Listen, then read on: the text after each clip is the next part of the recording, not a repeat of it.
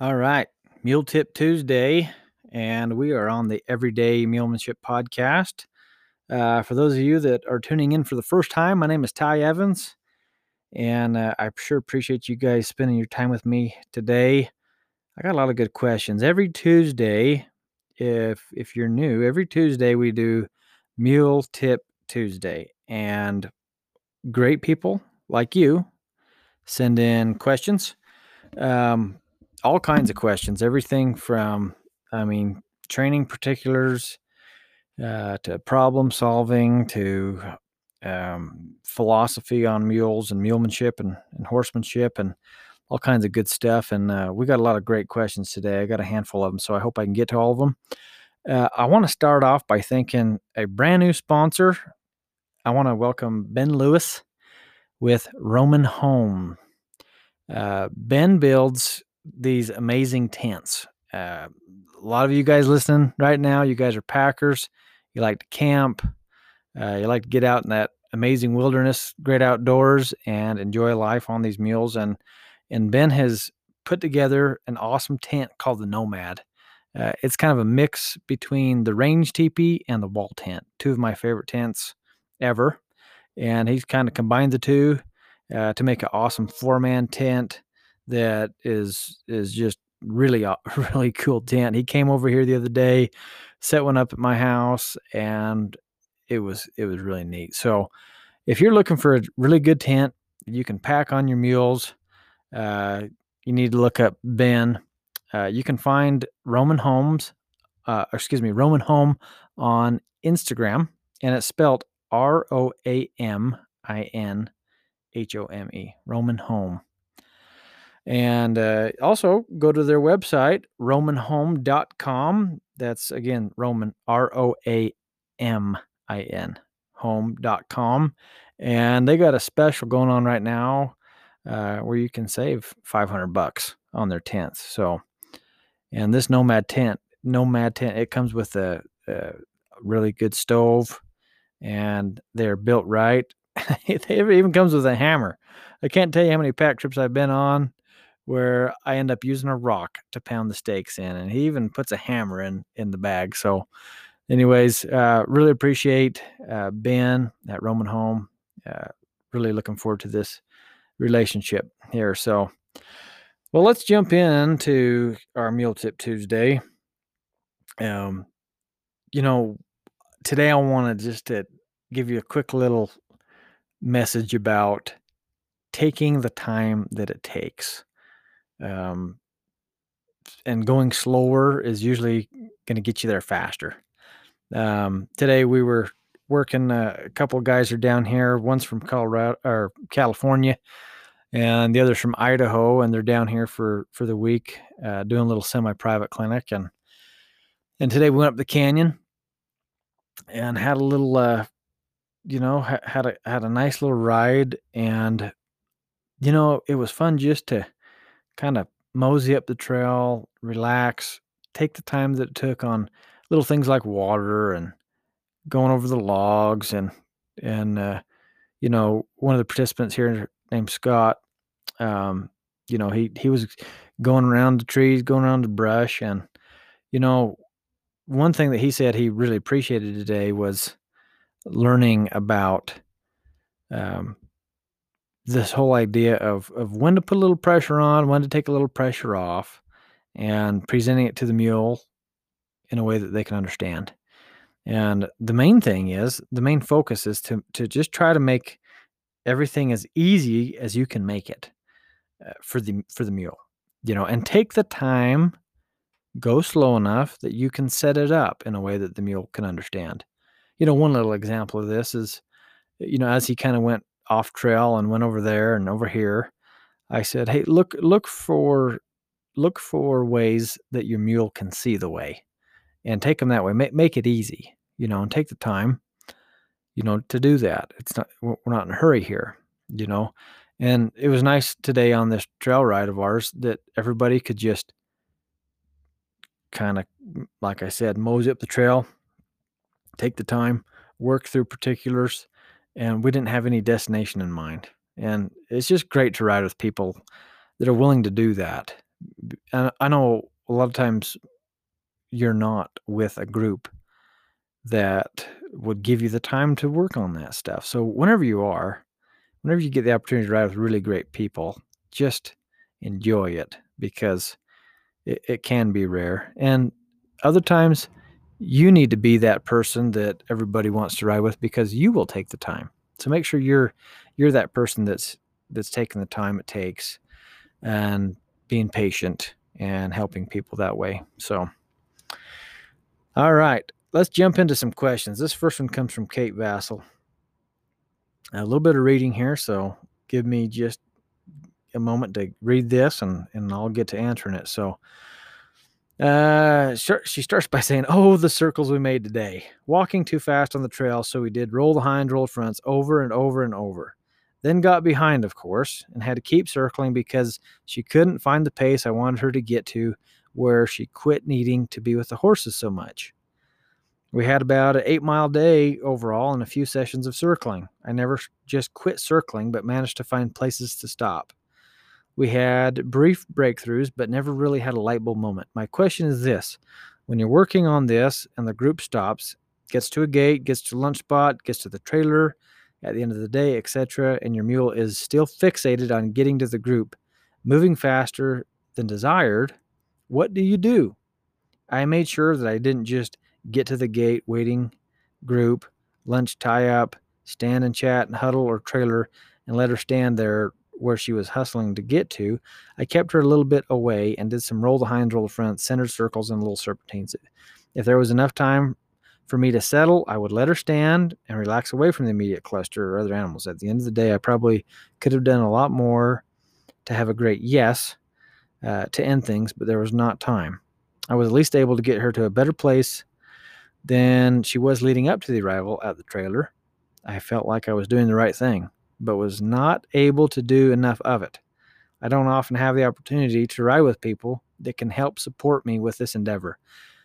Tips on how to work on this, when she probably could have done miles more of circling with no full stops before having much of a breakthrough. Thank you." Okay, Kate.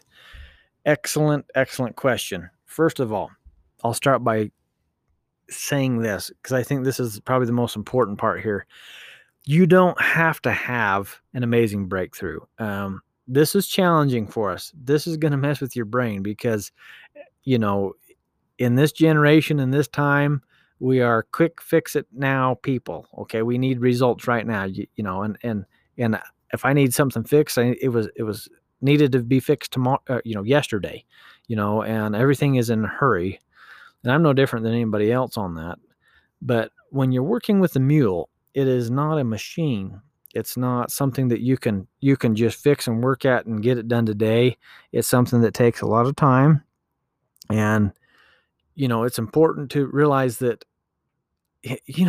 contrary to what the movies say and some of these things that have set us up to think this way, and even some people, you don't get those big breakthroughs on these rides like this. It's rare to get this amazing breakthrough where all of a sudden your mule is totally 100% comfortable at being away from the group, like you say you want to be, or going the pace you want. It's not common to have that. At least for me, it's not like, well, I can fix that right now. That doesn't happen. It's a process. And so something I look for, Kate, as I'm riding is I'll do a little bit each ride. I want my mule to be a little bit better each ride with this. So I'll get to where, maybe let's just say the first time I go out, the best I can do is stay back from the group 10 feet. So I just put a 10-foot barrier from me to the next person ahead of me. And I just try to make it as comfortable as I can for that mule to be 10 feet away. That's it. They don't need to be 11 foot away, just 10 foot away. And, of course, you don't have to pull out the tape measure or anything. You don't have to get all engineer. No offense to my engineer pals, but it doesn't have to be exact. You just say, hey, I want to be about this far away. Life is going to be good. And that's where I want you to hang out. And you make it as good as you can, 10 feet back. Okay, the next ride you go, and maybe you can get 15 feet, maybe then 20. Maybe then you can be 30 foot back, Maybe you can be 30 foot over there, out over there in the trees, paralleling, whatever it is. But little by little, you'll stretch the rubber band. You kind of got to warm that rubber band up. If you've ever played with a rubber band, you know it's stretchy, and you can kind of start by kind of stretching out a little bit, and it's still kind of pretty tight. And then you stretch it a little bit more until now this rubber band goes pretty far. And but if you pull too hard on that rubber band, you're going to snap it. And same thing with the mule. I don't want to get out so far away from that comfort zone that they snap, meaning they just can't take it.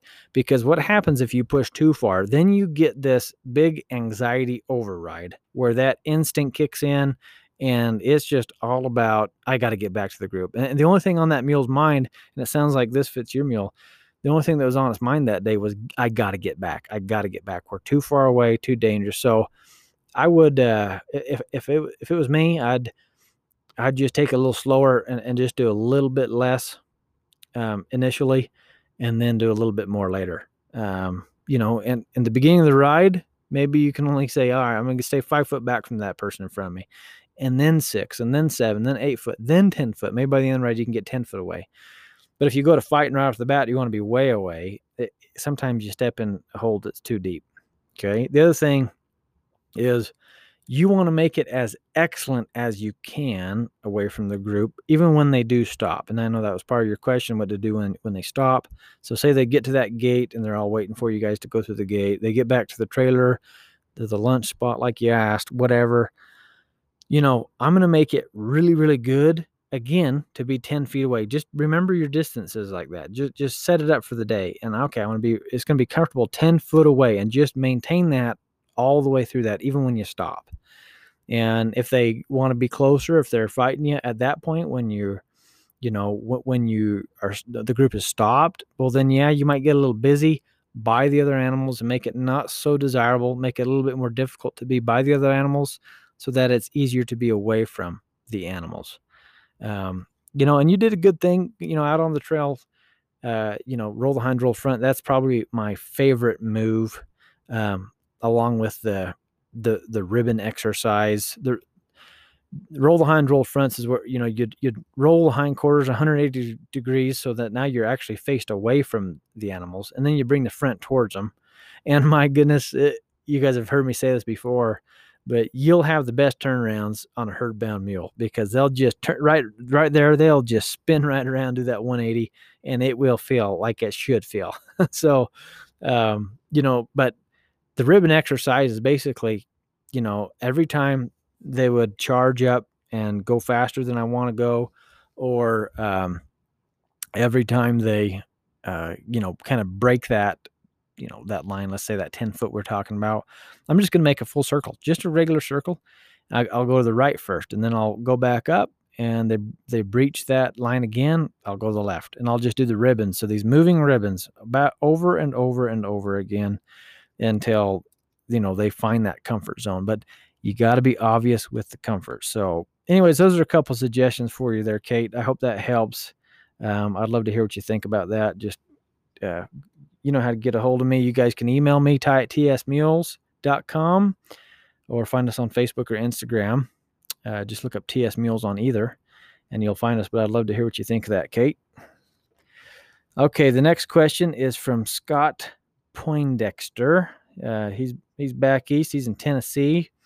He got a mule named Memphis, and Scott came to our clinic for a couple of days when we were in North Carolina. But anyways, he has a question about how do you cue for the canter, and his question kind of goes on to ask or mention a few things. When I'm first teaching them to canter, I want to make it easy for that mule to get into the canter. Okay, first of all, so usually I just start by asking them to trot really fast, and then just break over on their own. Okay, and once they get, and pretty soon, I just try to get that more punctual, so that I don't have to trot. Say I'm in an arena, I don't have to trot 3/4 of the arena before they lope. I get down to where I can trot half the arena, and then 1/4 of the arena, then 1/8 of the arena, until it's just a couple of strides at the trot. Then they can lope. And then I get them to where they can go just right from the trot to the lope, within 2 strides, they're there. Okay. And then I get to where I can go from the walk to the lope. Just, and again, that might take a little bit, might take a few steps, and then they get into it. I want to get to where I can just walk and then lope. And then I get to where I can just do it from the standstill. And that takes a long time. It really takes months and months of practicing this to get it accurate without brace, because you don't want to build brace. You do some of the stuff too fast, you're going to get them to where they're resistant and they build a little brace. Okay. So, but his question is on the cue. How do I physically ask the mule to lope? First of all, I will consider what lead I would like the mule to be on. Now, if you're going straight, it really doesn't matter which lead you're on, but you still need to choose a lead. You got to choose. If you're going to be making a bend one way or the other, then the lead does matter. If you're going to be going off to the right, well, you'd like them on the right lead, and if you want to, if you want to go off, make a circle to the left, you'd like them on the left lead. So let's just say you're choosing the left lead, whether you're going straight or that left circle. Okay. I'm going to have my left leg. Well, let's go in order here. Okay. Seat, leg, rein. My seat, I am slightly forward on my seat bones. Okay. So, when you're sitting straight up in your saddle, and if you're listening to this sitting somewhere, you can just sit straight up right now and you can feel your two seat bones under you, as long as you got two seat bones. All right. And notice when you tip forward, you can tip forward just enough until you don't really feel those seat bones much anymore. That's too far forward for your lope. Okay. So teeter back just a little bit, and right there, just when your seat bones are kind of balancing, right there between sitting straight up or leaning forward, that's about where I want to be with my seat. And if I want to go to the left, like if I'm going to lope that left circle, I'm going to be looking slightly left, kind of at a 45-degree angle from the mule off to the left. I'm going to be kind of looking that way, and that's going to change the angle in my seat, in my saddle, just a little bit, to where it'll put a little more pressure on my right seat bone. Now, they can feel all that in the seat, and they will over time. They'll get sharper and sharper. That's kind of how I'm going to sit. Okay, so that's the seat part. Now, leg. I'm going to have my right leg back in third gear. Third gear is right there by your rear cinch if you're riding in a Western saddle. I'm going to have my leg right there. And when I'm using my leg, I mean my leg. I don't mean my spur. I don't mean my heel. I mean my leg, my calf. Okay. And that's where I'm going to have my leg. And it's going to be making some contact. It's going to be on there. So seat, leg. Now my left leg is going to be kind of out of the way a little bit. It's not, it's going to be helping me if I can't quite initiate that lope and I need to bump them with my legs. It's going to be there to help me kind of do that. Okay. Now my rein, I slightly want to use my left rein to tip the nose just a little to the left, the direction I want to go. Okay. My outside rein is loose. So I'm tipping the rein kind of on that 45-degree angle, basically whatever angle it is that I'm looking. If I'm looking and I just want to make a big gradual circle, that's all I'm going to pick up my rein. If I need to lope off to the left, at a pretty sharp circle, I'm going to be looking over there a little bit more and picking up my rein a little bit more over there. But that's basically how I ask one to lope. And, use that life in your body, bring that energy all the way up from your guts and just help them find it right off. But go through that process like I already mentioned, and that'll work good for you. So thanks for the question, Scott. Let me know what you think of that. I'd love to hear from you. Okay. Got another question here from Amy Klingler, and kind of on the transition topic here. Here's her question. I was wondering what some pointers were to being able to sit a trot. As long as the trot is slow, I can sit it. But as soon as there is any real speed in it, I start bouncing around, so start to post. I just finished listening to a podcast where you mentioned it was good to be able to sit a trot. Thanks for all you do. Thank you for the question, Amy. I appreciate hearing from you. Okay, here's the deal with the trotting speeds. Just picture the slow, medium, and fast trot, okay? I sit a slow trot. I post a medium trot, okay? And then, of course, the extended trot or your fast trot, I'm on the balls of my feet. I'm forward.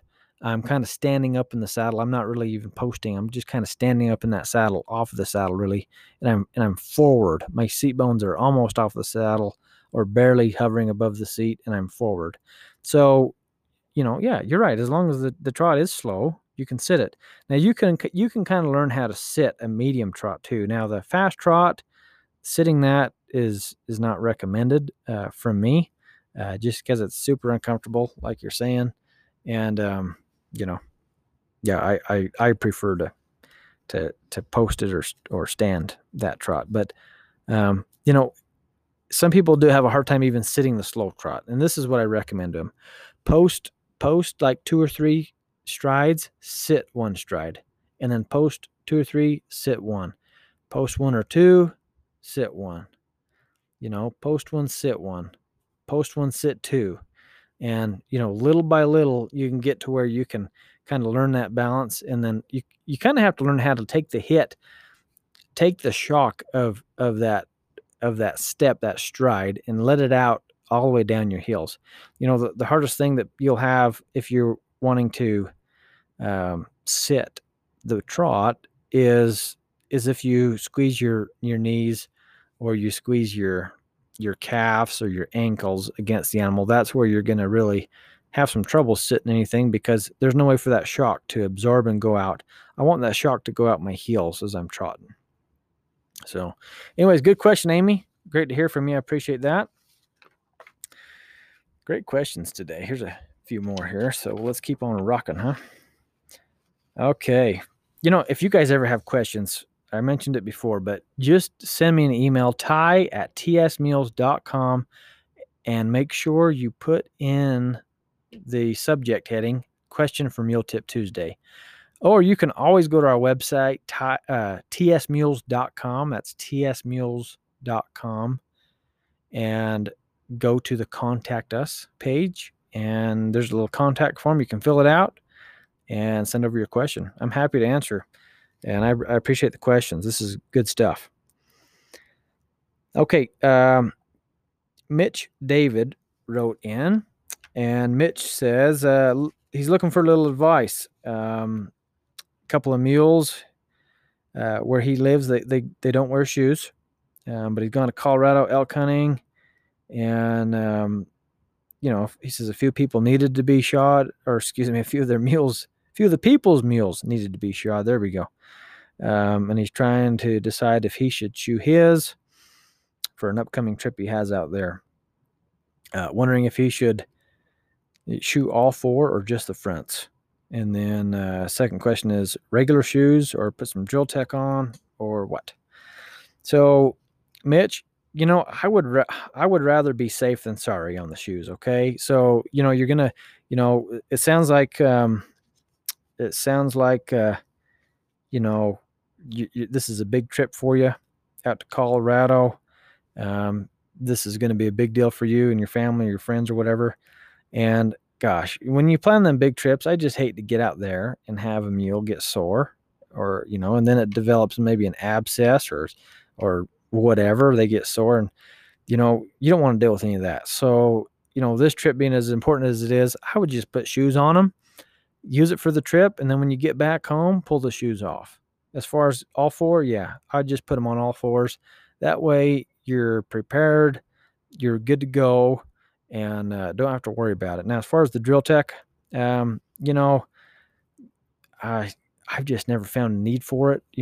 I do shoe my mules on occasion, and it kind of depends on the type of rock you're riding in and where you're going. Now, I got a lot of friends that, back east, some Amish friends and stuff that, they do a lot of stuff out on the street, out on the asphalt, concrete. And I understand, putting Drill Tech on something like that, but in the mountains, you're gonna be going across dirt, you're gonna be going across granite, maybe some shell rock, maybe some sandstone, I don't know. And I don't think you need Drill Tech out there. Somebody else might have a different opinion. Of course, I'd ask your farrier on that. What maybe you should do for your mule. But for me, I just use regular flat shoes, and I'd put them on all 4 and enjoy your trip. Okay. Thanks for the question, Mitch. Let me know how your trip goes. I'd love to hear from you. All right. Let's see what else we got here. Okay. Let's go with this one here. Jake Edmonston. Jake Edmondson writes in, how do you recommend utilizing transitions to teach a horse or mule to walk out fast? Okay, Jake, if I want to get a mule or horse walking out faster, I'm going to just kind of just do a little at a time. And I'm going to reward them for every effort. Okay, every little effort, I'm going to say, good job. And I'm going to build it to where they enjoy walking out. A lot of them kind of naturally walk out. Some of them don't. So it just depends on the animal. Either way, though, you need to reward it and say, good job for trying. So basically, what I would do is I would start by shifting up and down from a slow walk to a medium walk and get to where the transition is good and to where I can go to that medium walk really punctually. So I'm walking slow up to the medium walk, down to the slow walk. Get that transition, the in between, sharp. Don't worry about trying to hold the medium walk very long or try to hold the slow walk very, very long. Focus on the transition. Now, the more punctual the transition, you need to reward them. You need to tell them good job. You need to, and you do that by leaving them alone a little while. So maybe I get them to do that medium walk and they were punctual. Well, then I'm just going to back off. I'm going to let them kind of find a pace they like. I won't ask them a whole lot of questions. Just kind of hold on cruise control, basically. Now, once that transition's going good, Jake, then I am going to try to shift up to that fast walk. Now, in the very beginning, I'm just trying to get the fast walk, just discover it, just what it is. So basically, I'll ask the mule to put a little more life in there, a little more energy. Once they find that little life and little energy, I back off. Now, they may go way back down. Don't try to hold it. Okay, just let it go back down at that point. And I'll do that until the transition is faster, meaning the change of speed. And then I will work on getting that speed, holding that speed for a little longer each time. And before you know it, you can carry it. Now, you can utilize that formula pretty much trying to get anything done, the trot, the lope, whatever. So anyways, there you go. That's how I do it, Jake. The main thing is reward before you try to hold it and get that transition punctual before you try to hold it. People try to hold that transition or that speed, I should say, too quick. So that's a great question. Hey, friends, we're going to take a quick break right now, and we got a couple of really good sponsors to thank, and I'll be right back. I got a few more really good questions coming right up. Hey, we want to thank our sponsors, Western Mule Magazine. Ben and Anita Tennyson do an amazing job with their magazine. I've been writing for them for a few years now, and they're great. Look up westernmulemagazine.com and check them out.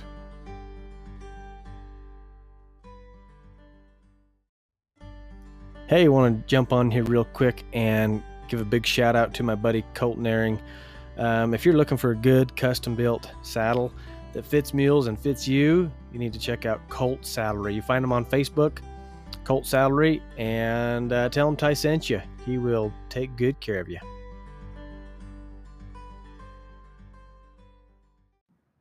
All right, welcome back.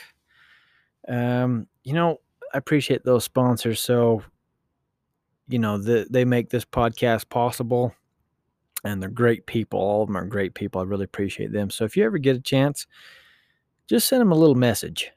Maybe if you're on Facebook or Instagram, just send them a message and say, hey, thank you for supporting Ty and Sky and TS Mules. Very grateful. So, okay, let's jump back in here. I got some more good questions. This one's interesting. So,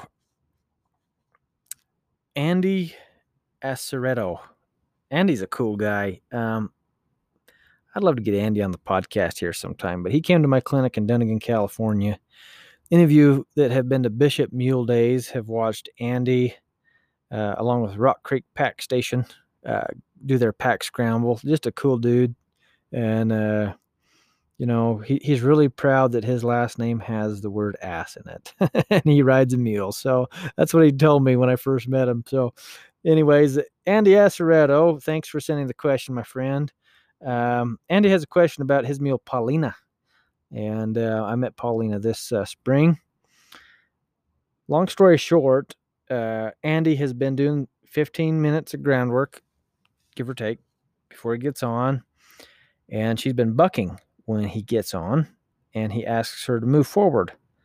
And here's what he wrote. She will stand, but when I move my hand up and forward and squeeze a bit, she takes about 2 steps and starts to buck. She does this about 3 out of 5 times. I just got back from a mountain riding trip.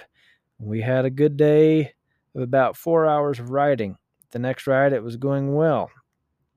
Then all of a sudden, after about 2 hours of riding, she got to bucking. I came off this time. We were on flat ground, and I was riding a loose rein. The next day, I saddled her, did the groundwork check off, got on. She took about 2 steps and got with it. I picked up on her, walked her in a circle, let her go, and she started again. Picked up and did a few more circles each direction, but every time I let her go, she tried to buck. I decided not to ride that day. Any suggestions would be greatly appreciated. Well, thank you for the question, Andy. Sorry for your troubles, my friend. Here's a couple things I'd check, okay? Because what's happening here is typically a mule that's just a little bronky, and there's, I got a colt here I'm working. It's just a little touchy, and but I'll have issues with that toward the beginning of the ride, not toward the end. Definitely toward the end, life is really good. So, typically when it's in the beginning, some things that I would recommend checking out, Andy, and these are just simple checks, but check the saddle fit.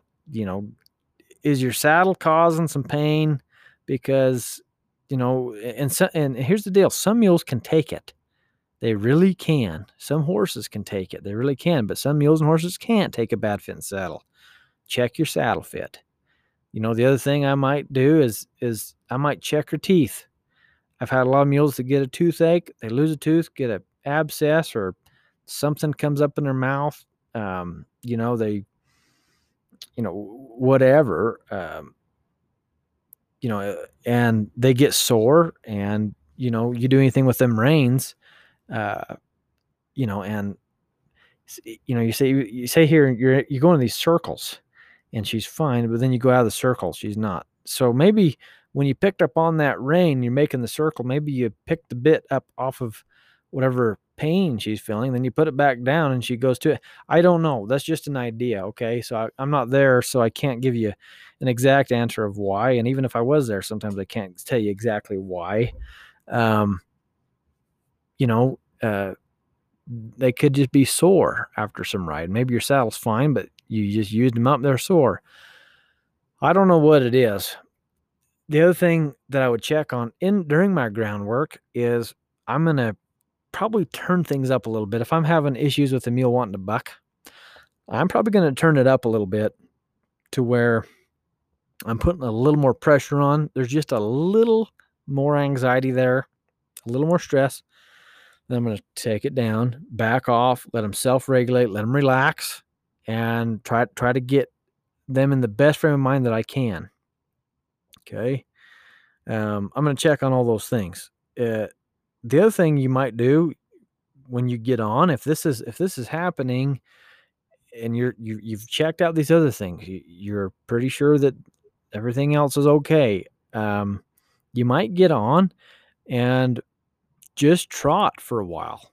I might get on and I might long trot something that's pretty bronky. I might long trot out through the sagebrush for a mile or two, and then start asking particular questions. I'm not sure that exactly fits you and Paulina, but she's touchy enough, and I saw at that clinic that might be it. She's maybe a kind that needs to burn off a little steam.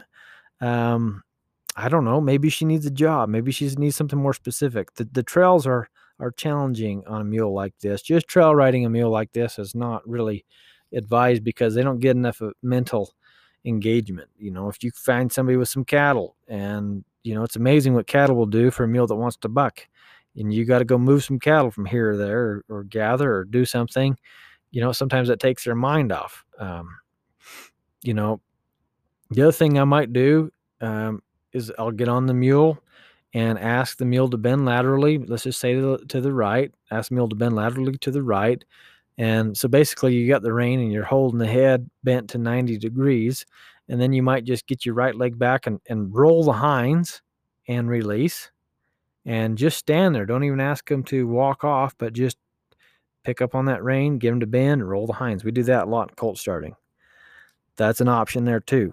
Now, if you're here and we're having this issue, you need some help, I might lead the mule by a foot and let you ride it while I'm leading it by a foot. I might pony you on this mule. I might flag you in the round pen on this mule. So, maybe you're riding the mule in the round pen. I'd be there in the middle, probably on my mule or maybe on the ground, and she got a little bothered. I might drive her through it. There's a lot of behavioral things you can check on after you have made sure that it's not pain, it's not your saddle, it's not their teeth, blah, blah, blah. All those things, you check those out first, because sometimes it is just something simple as that. That's the easy stuff to fix. Okay. The behavior is the more challenging stuff. So, then we get into behavior there, and sometimes, a mule needs to be packed a little bit. So if you're having some constant bronc rides, you might consider, and you're a dang good packer, and you got many friends that pack, so you might consider packing Paulina for a little while if you're getting a lot of this, and put the loudest, noisiest loads on her and let her kind of get used to that. That might help too, But I'm gonna go back to probably the most important aspect of all of this. Above all, I just want to make sure that mule is centered. If they're centered, and I got all the 4 quarters handled, where I can move the fronts and the hinds, each foot, all 4 feet, where I can move those. If that is checking off, then, at a true level, if really checking off, then you're not going to have this bucking issue. I got a colt right now that I'm working that I mentioned that is a little bronky, and you know what? I don't have all 4 quarters broke by any means, not even close. Not even close. So I know if I did, and when I do, life will be much better for me in the saddle. I promise you it'll be better. So, but I got to work at getting control of all 4 quarters, and that takes some time. So you can do that on the ground, do that in the saddle. Serpentines are one of my best friends for a mule that wants to buck. Short serpentines. I'm talking stacking these things to where if you're traveling 100 foot down the trail, man, in 100 feet, you could just do about 50 turns in that 100-foot section. Just pile them on, things like that. So those are a few things to consider, Andy. I know that's a lot of bouncing around, a lot of answers right there, but that's about the best suggestions I can give you for those situations of them wanting to maybe buck a little bit too. And one last one I'm thinking, and maybe just how you worded this question, but you said that when you want to go, you kind of move your hand up and forward, and then you squeeze it a little. So sometimes they get a little bit trouble when you do squeeze your legs. That can bother a lot of them, that just constant squeezing. So when it comes to just moving forward, I might just bump my legs, bump, bump, bump, bump, bump, and just make it easy for them to go. So that's just one last little note that I just noticed I better mention for you. So anyways, Andy, let me know what you think, my friend, and let me know how it's going with Paulina. It's good to hear from you. Okay, let's go to the next question here.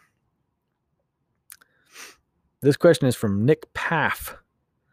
Ty, I recently was given a mule from a neighbor down the road whom was bucked off 3 times and said he'd gotten worse every time he rides. Oh, that's fun. That's fun. That's, whenever you're given a mule, that's always a red flag. I've done quite a bit of groundwork and found the mule doesn't know anything, so I basically started fresh. That's a great idea. Whether you know the mule knows or you don't know what the mule knows, start over. So you're doing great there, Nick. I have roughly 20 rides on him now, and he rarely offers to buck, and when he does, it's very weak and more of a kick out. My problem is that he will not turn unless it's the way he wants to go. I've been doing circles with cones and figure eights, and he'll turn okay. But when I ride out towards the gate of the arena, he stops listening and tries to leave back to the barn. Same thing. When trail riding our property, it's a fight to get him to head out. When he does, it's hit or miss if he'll listen. I'm subscribed to the online videos, so if there's a video you can point me towards or just some standard advice, that'd be great. Okay, Nick. Good question. Yes, there are some videos. And if you guys didn't know, we have a video library. I got now over 240 videos on there, I think. And there's a few on there, Nick. There's a herd bound, which the lesson in the herd bound videos absolutely applies. I got a video on the trail of me dealing with a mule that was herd bound. Herd bound, gate sour, barn sour, trailer sour, all these things, they're all the same. They're all the same problem, really. Okay. Now, the turning here, so let's back up here to the beginning of this. So, you started over fresh. That's good. You've done quite a bit of groundwork, and you found the mule doesn't know anything. So remember, you're starting to build your center lines during that groundwork. So if you can't turn and can't, really roll the hinds, roll front on the ground, it ain't going to be any easier for you in the saddle. So get it as solid as you can on the ground, and that might take you a day or two. It might take you some time. I don't know. And if you can do both. You do a little groundwork each day, maybe 10, 15, 20 minutes of it, and then get on and ride. That's kind of how I like to do it. Do what you need to do there, though, but go through that checklist, check on the things, try to get as good as you can on the ground, then get in the saddle. Now you say that my problem is that he will not turn unless it's the way he wants to go. This is true. This is true whether they turn good or not. They'll go the way they want to go. It's just the key is to get them to want to go the way that you want to go. So your turning problem, if you see here, your turning really isn't that big of a problem. And in fact, he'll turn fine with you continuing to work on this, okay? And as long as you're being particular about your seat, leg, and rein positions, your turns are going to be no problem at all. Okay. Well, the problem is that they have this draw to the gate, to the barn, to your whatever they're attached to there. That's the draw. Okay. So basically, like if this barn that they love so much, just ride the mule right there if you can. Ride the mule right there and just be a little busier right there at the barn. And little by little, day by day, I'm going to try to go further out away from the barn. Okay. So today I'm going to say, you know what? I just want to get 100 foot away from the barn. Okay. My goal is over there at that tree, 100 foot away. And basically, you're going to play the hot and cold game with this mule. Okay. You're going to let the mule go toward the barn. You're not going to try to make this mule go toward, let's just say, the tree, like I mentioned. You're not going to make them go to the tree. You're going to let them find it, like the hot and cold game I mentioned. Okay. And you're going to kind of utilize whatever turns the mule has to offer. But there at the barn, I might try to do some figure eights or roll the hinds, roll the front, or do little 1/8 turns or ribbons or whatever you want to do there. But you might walk, trot, lope, whatever. But nonetheless, they're going to be busier at the barn. And the closer they get to this tree or your goal or the post or the fence, whatever you chose, the closer they get, the more you're going to ease off. Okay. You're going to ease off and leave them alone there. So it's crucial that you make it easy to go. The problem here is I think that maybe a lot of time has been spent trying to make the mule go away rather than letting them go. So try to make the right thing easier. You see here, it's already hard enough for the mule to leave. They think that the barn is the best place. Okay. So it's already difficult. It's the most difficult for them to leave. We got to make it the easiest for them to leave. So in order to do that, since it's already difficult to leave, you may have to make staying at the barn more difficult than leaving. Okay. Just the difficulty needs to outweigh where it is that you want to go. So make it difficult there at the barn, make it easy to go. And then you let them find it. But don't make them go. Let them. I can't stress that enough. Don't make them go, okay? Because it's already difficult. All right? That's pretty much all I do. In the meantime, I'm working on particulars. I'm just going up the checklist, getting each quarter to where it can move and operate, and life is good there, okay? All right. Thank you for that question, Nick. Let me know what you think. Let me know how it goes for you, okay? Okay. Now, this last question I want to address is from Justin Suavelli. Sorry, Justin, if I just killed that last name, but Suavelli, Justin Suavelli. Okay. Good morning, Ty. I have a ton of questions. I just stumbled across your podcast, thankfully. So Justin gave me a little background about what's going on. He's from Virginia and basically started packing a mule and a donkey, and he just leads them out of the trail. Okay. Now he's Justin, and I'm not going to mention who's and what's here because I don't do that. I'm not gonna talk bad about people here on my podcast. But he's mentioning some names here, people he's been following and whatever. And this individual that he's following, we do things very, very different, Justin. So you wrote in, you know who or what I'm talking about here.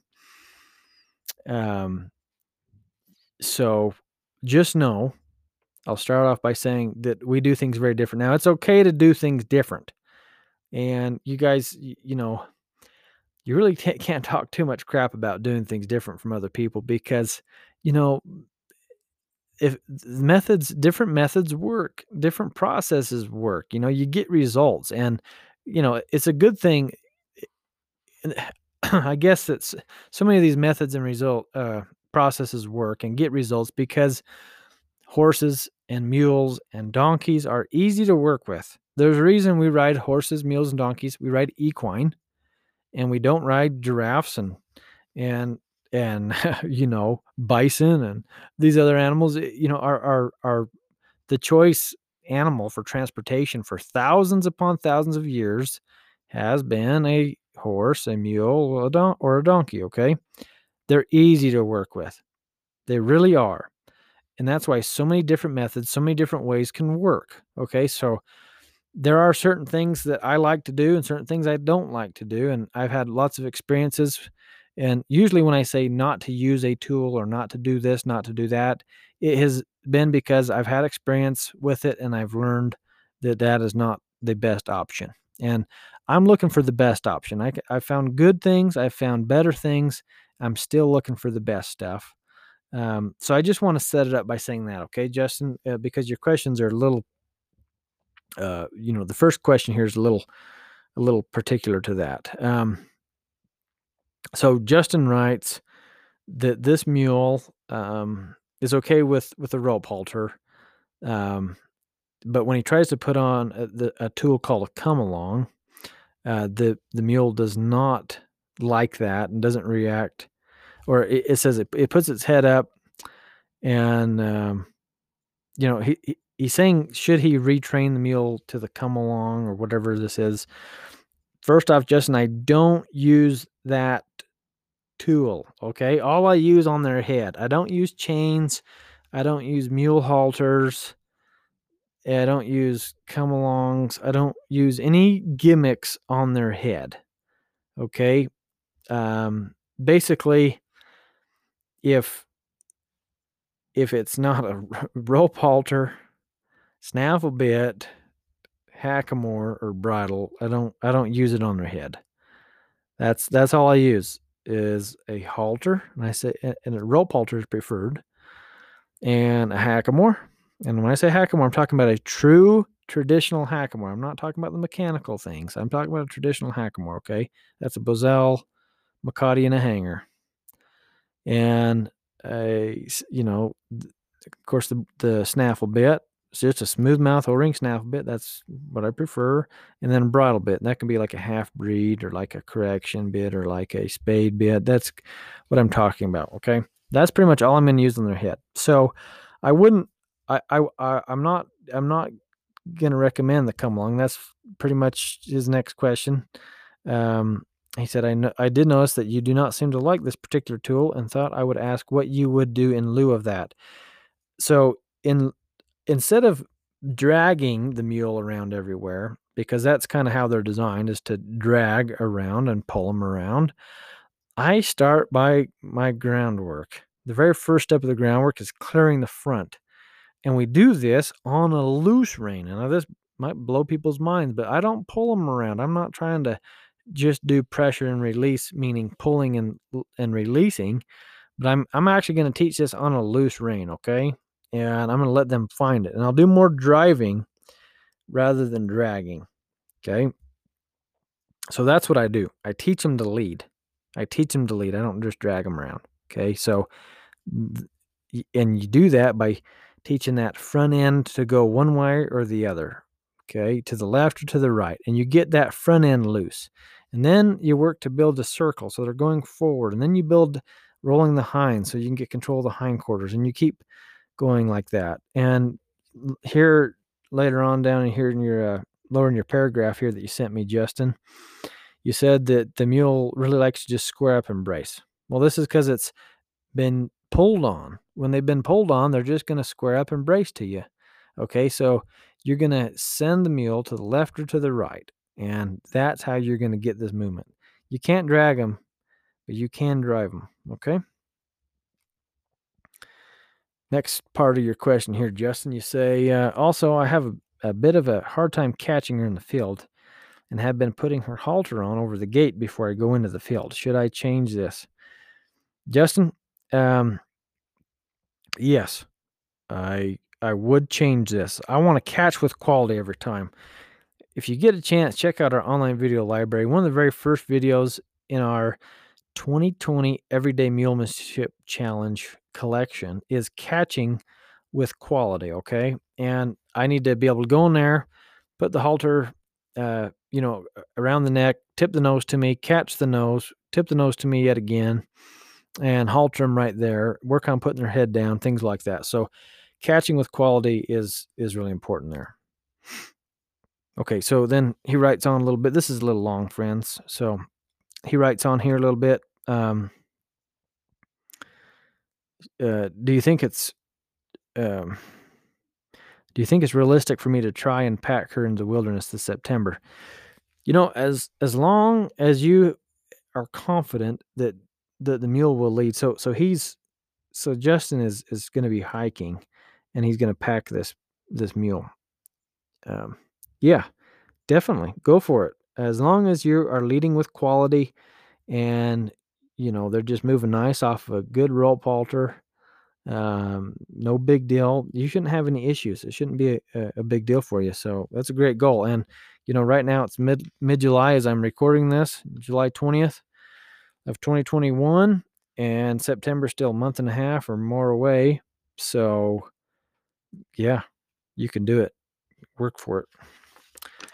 There's a little bit more here. Next question.